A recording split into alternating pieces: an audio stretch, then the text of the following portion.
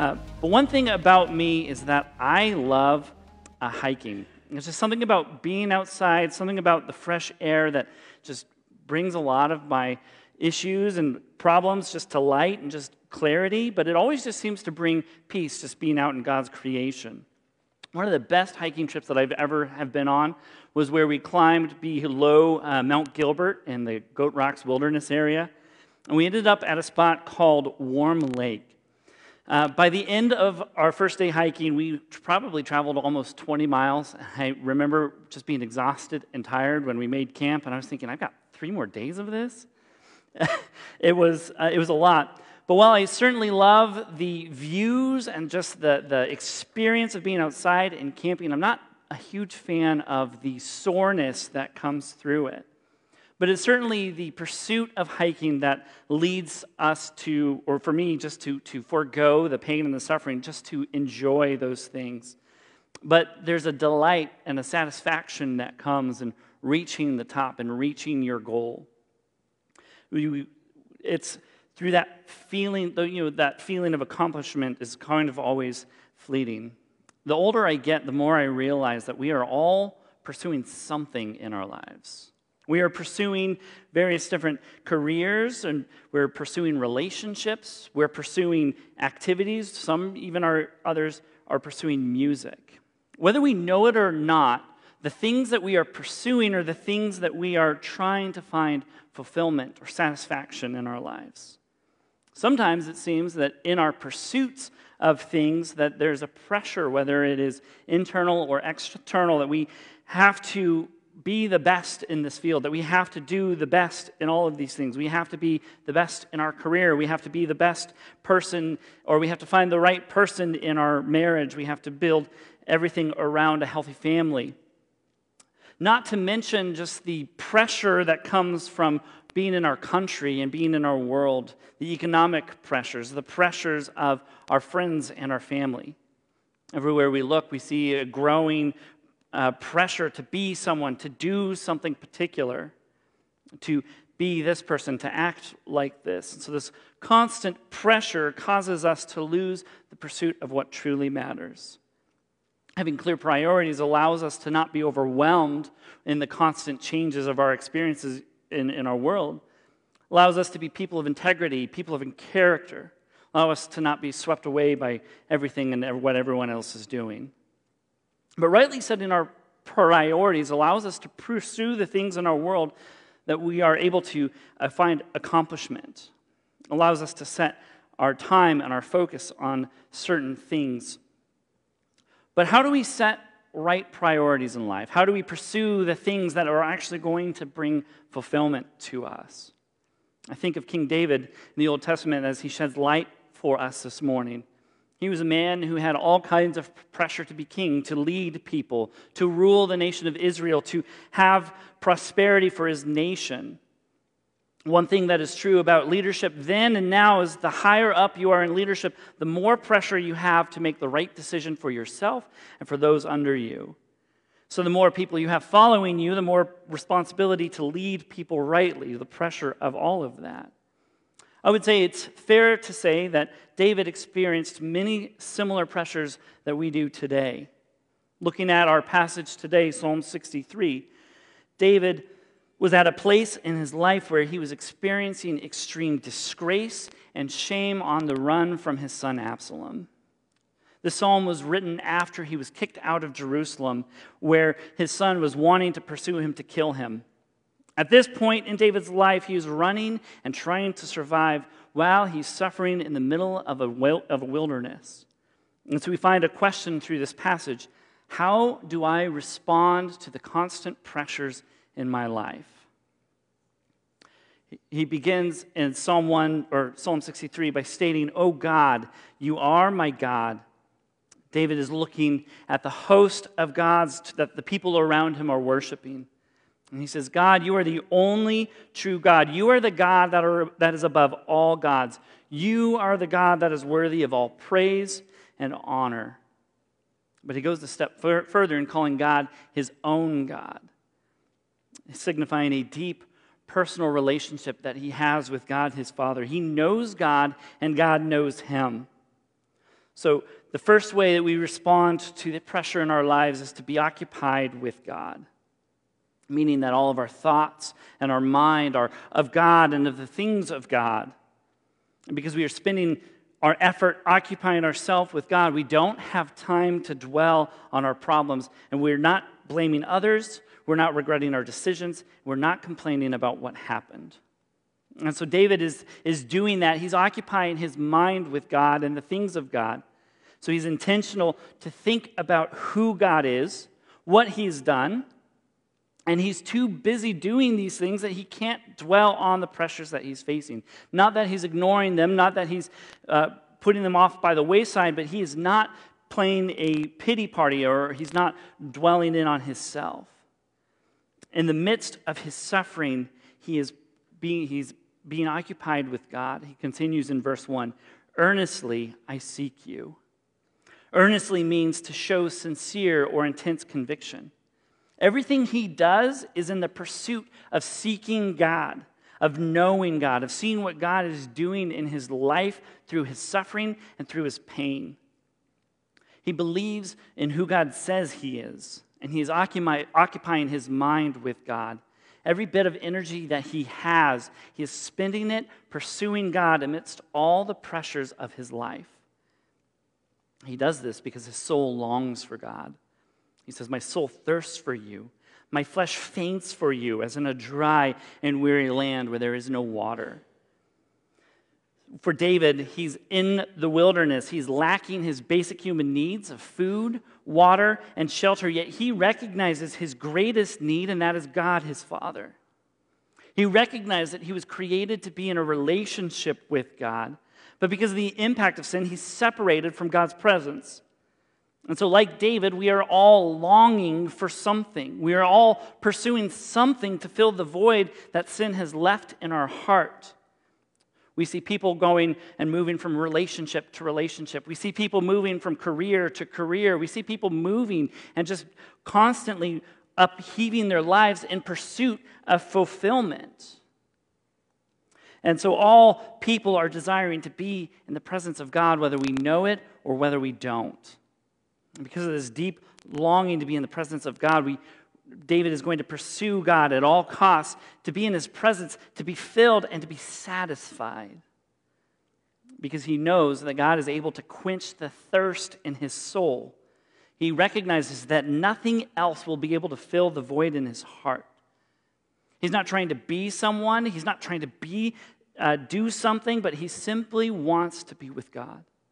And this longing after God came through ordinary worship with God. In verse 2, "So I have looked upon you in the sanctuary, beholding your glory and power." David spent a lot of time in the temple with the people of God, worshiping and praising God. And he understood and he saw God's power and his glory present in the temple and present in his people. Yet he is removed from God's presence and he's removed from his people, but he's longing to be back with the people of God, worshiping God. And so as pastor theologian Warren Wiersbe states, it is a regular, mundane worship that prepares us for the crisis experiences of our lives. I think it's fair to say that David was in a place of crisis. He is running for his life, yet he understood how life impacts us as a direct result of what is found in us. He was a man who faithfully worshiped God in all seasons of his life. He was able to worship God in the wilderness when he was facing insurmountable pressures in his life because he worshiped God in times of wealth, in times of health, in times of prosperity. So this longing for God starts by worshiping God, occupying our minds and our thoughts on God. And worship is more than singing. Worship is giving God the glory that is due with a life that is in complete surrender to Him.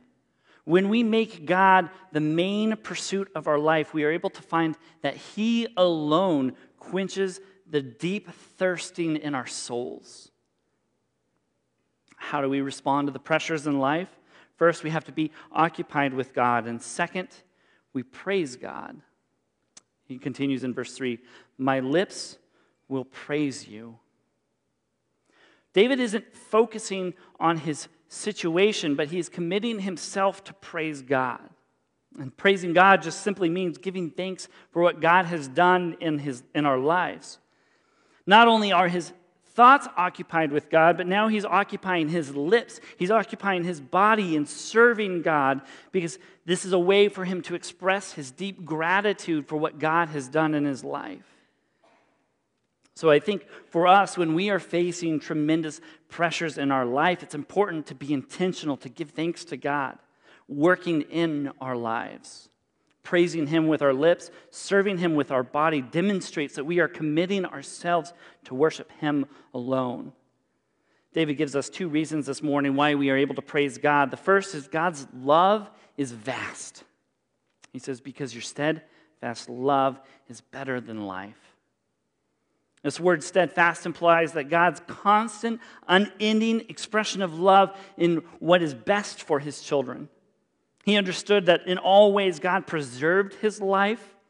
And this is why we find many of the Psalms speaking of how God has brought deliverance from pain, deliverance from suffering, deliverance from pressure. We see that David experienced God's love in profound ways in light of the tremendous suffering that he was experiencing at the moment. Instead of complaining, he says, nothing in this world is better than being in God's love. Nothing is better than being known by God. And this love that he is talking about is not anything that we have to strive for, not anything that we have to work for, not anything that we have to earn, but we simply come to God in faith, and we are loved and we are accepted as his children.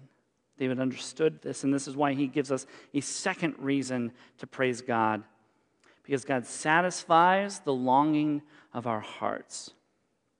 He says in verse 5, my soul will be satisfied with fat and rich food, and my mouth will praise you with joyful lips. God alone brought the satisfaction to David's longing. He searched everywhere to fill this void in his life, but he was only able to find the satisfaction when he came to God in faith. Amidst his suffering, he recognizes that God is worthy of pursuing, that God is the only pursuit that is worth pursuing. And God satisfied his soul more than food satisfies hunger pains, more than any of our emotional needs that we have, which are fleeting. God's satisfaction is sustaining, is God's presence in our lives. It doesn't go away, it doesn't fade, it doesn't linger, but we are satisfied when we come to know God.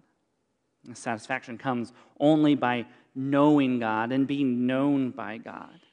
In a word, this is a relationship with God our Father. All people are created to be in relationship with God our Father and with Jesus Christ, his Son. He is what our hearts desire. He is our ultimate pursuit. If we are not pursuing a relationship with Christ, then we are going to have a life of frustration. David acknowledged that. But because of these two reasons to praise God, David commits himself to praising and blessing God for the rest of his life. We see that in verse 4. So I will bless you as long as I live in your name. I will lift up my hands.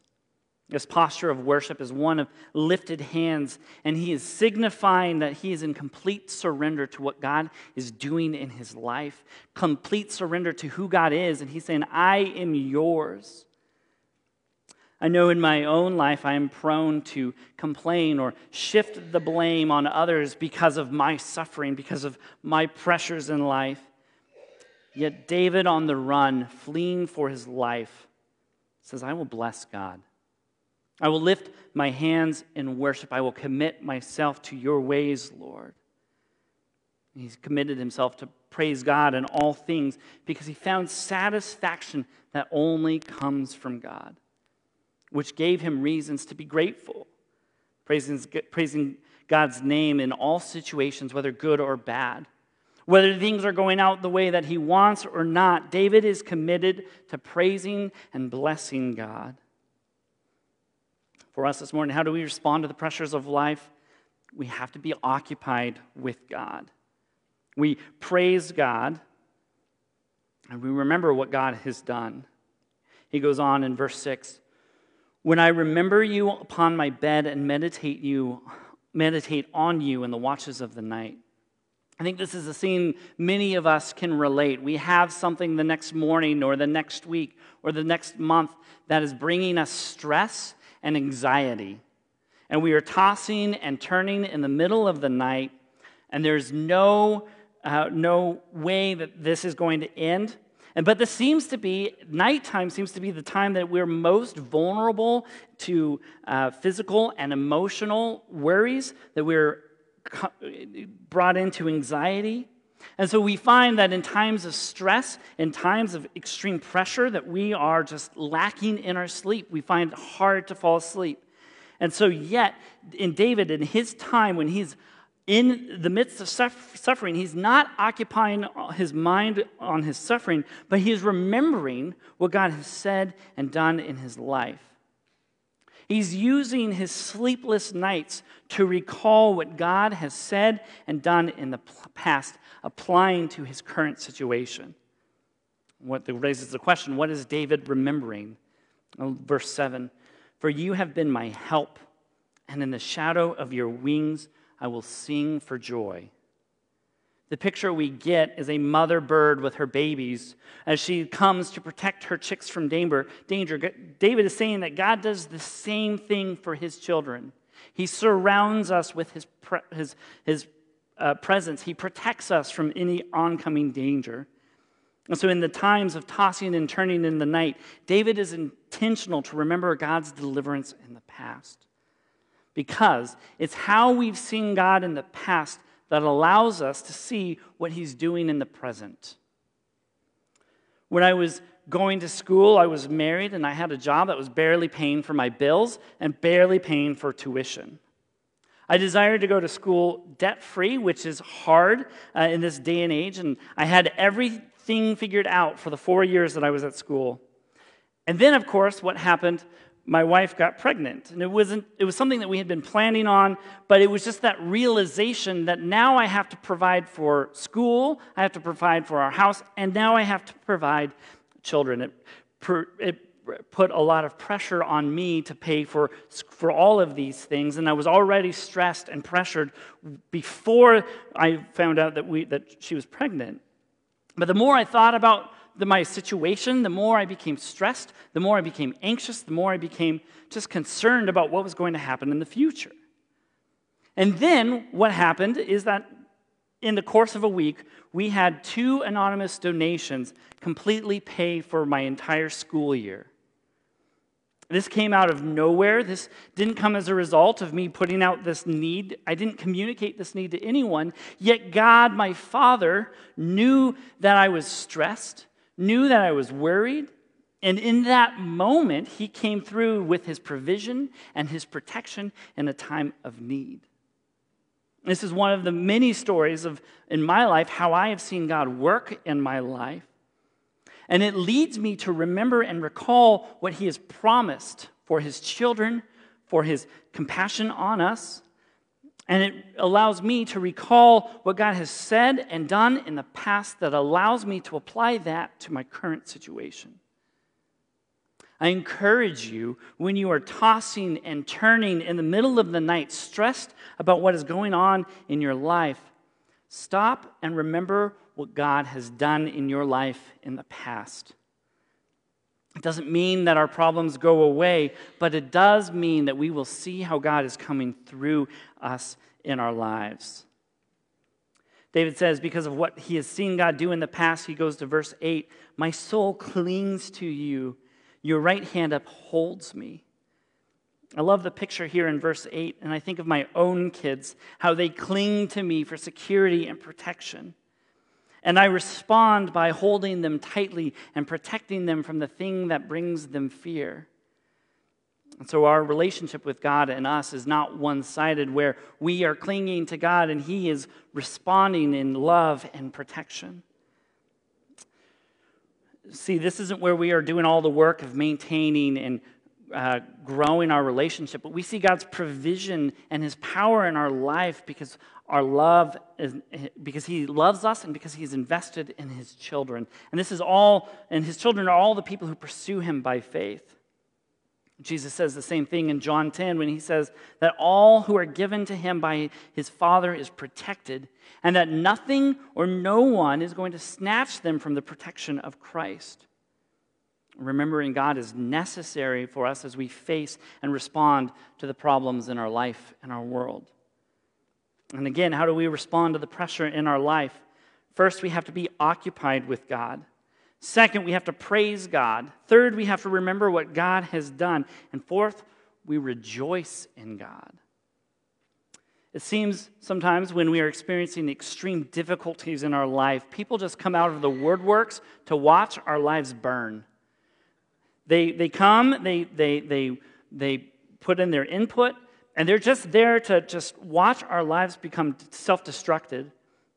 And they gloat over us. And so David's deep relationship with his God didn't remove the problem in his life, but he says in verse 9, "But those who seek to destroy my life shall go down into the depths of the earth.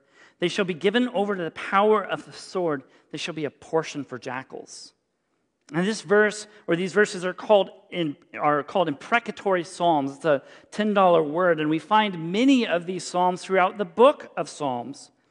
But we tend to find these types of psalms a little uncomfortable, but they serve an important purpose. They show how God is going to judge the enemies of the people of God. And the enemies of the people of God are the enemies of God himself. Now, we need to say that not all opposition that we are facing are God's enemies. God's enemies are the people who oppose the advancement of the kingdom of God in our world. In a word, this is the gospel, people who oppose the advancement of the gospel. But the key thing about imprecatory psalms is that God, not us, is the one who brings judgment against his enemies. Looking at David's life on the run from Absalom, he didn't want his son to be killed. He didn't want his son to be harmed. We can see that in 2 Samuel. And even when he was on the run from Samuel, from King Saul, he didn't want to be that agent of judgment for God against men. But he understood that while he's pursuing God, his enemies are pursuing him. And so he pursued God knowing that he would find delight in him, knowing that he would find protection in him. And so we see in verse 11, it says, "But the king shall rejoice in God." In light of all that's happening in his life, he commits himself to rejoice in God. Now, rejoicing in God is different than praising God. Praising God is an outward expression focused on speaking, focused on actions, or serving God out of thankfulness for what he has done in our life.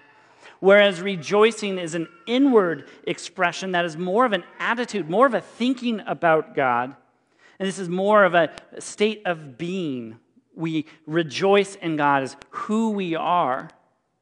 And so rejoicing in God produces joy and delight in God. But in light of all the pressures and suffering in his life, David says he's going to pursue God to find enjoyment from God above all. He says he is the most important thing worth pursuing. So all of our yearning, all of our longing for something in our lives, we can only find true satisfaction from one thing and one thing only, and that is Jesus Christ. Psalm 63 is teaching us this morning to pursue Christ and be satisfied. Satisfied in pursuing Christ, we are able to praise him regardless of what is happening in our life. We are able to see and remember how he has provided protection for us. We are able to rejoice in God because we know that he loves us. We know that he cares for us. We know that he is the only thing that our souls are longing for. He alone brings satisfaction and delight to us. And so Jesus is offering a true and lasting satisfaction through his personal sacrifice, through a personal relationship with him. And we find that this personal relationship brings victory in our lives and brings victory in our world. David in Psalm 63 by saying, "All who swear by him shall exult, for the mouth of liars will be stopped." This word exult means to boast or to glory in. And what David is saying, he's saying, I'm not going to glory, I'm not going to boast in my own victory, but I'm going to glory in the victory of Jesus. And then all who swear by Jesus literally means to pledge allegiance to him, to submit to him, to serve him above all. And we find that the same victory, the same power that was in Christ at the resurrection is the same victory that is present in our lives today through his Spirit.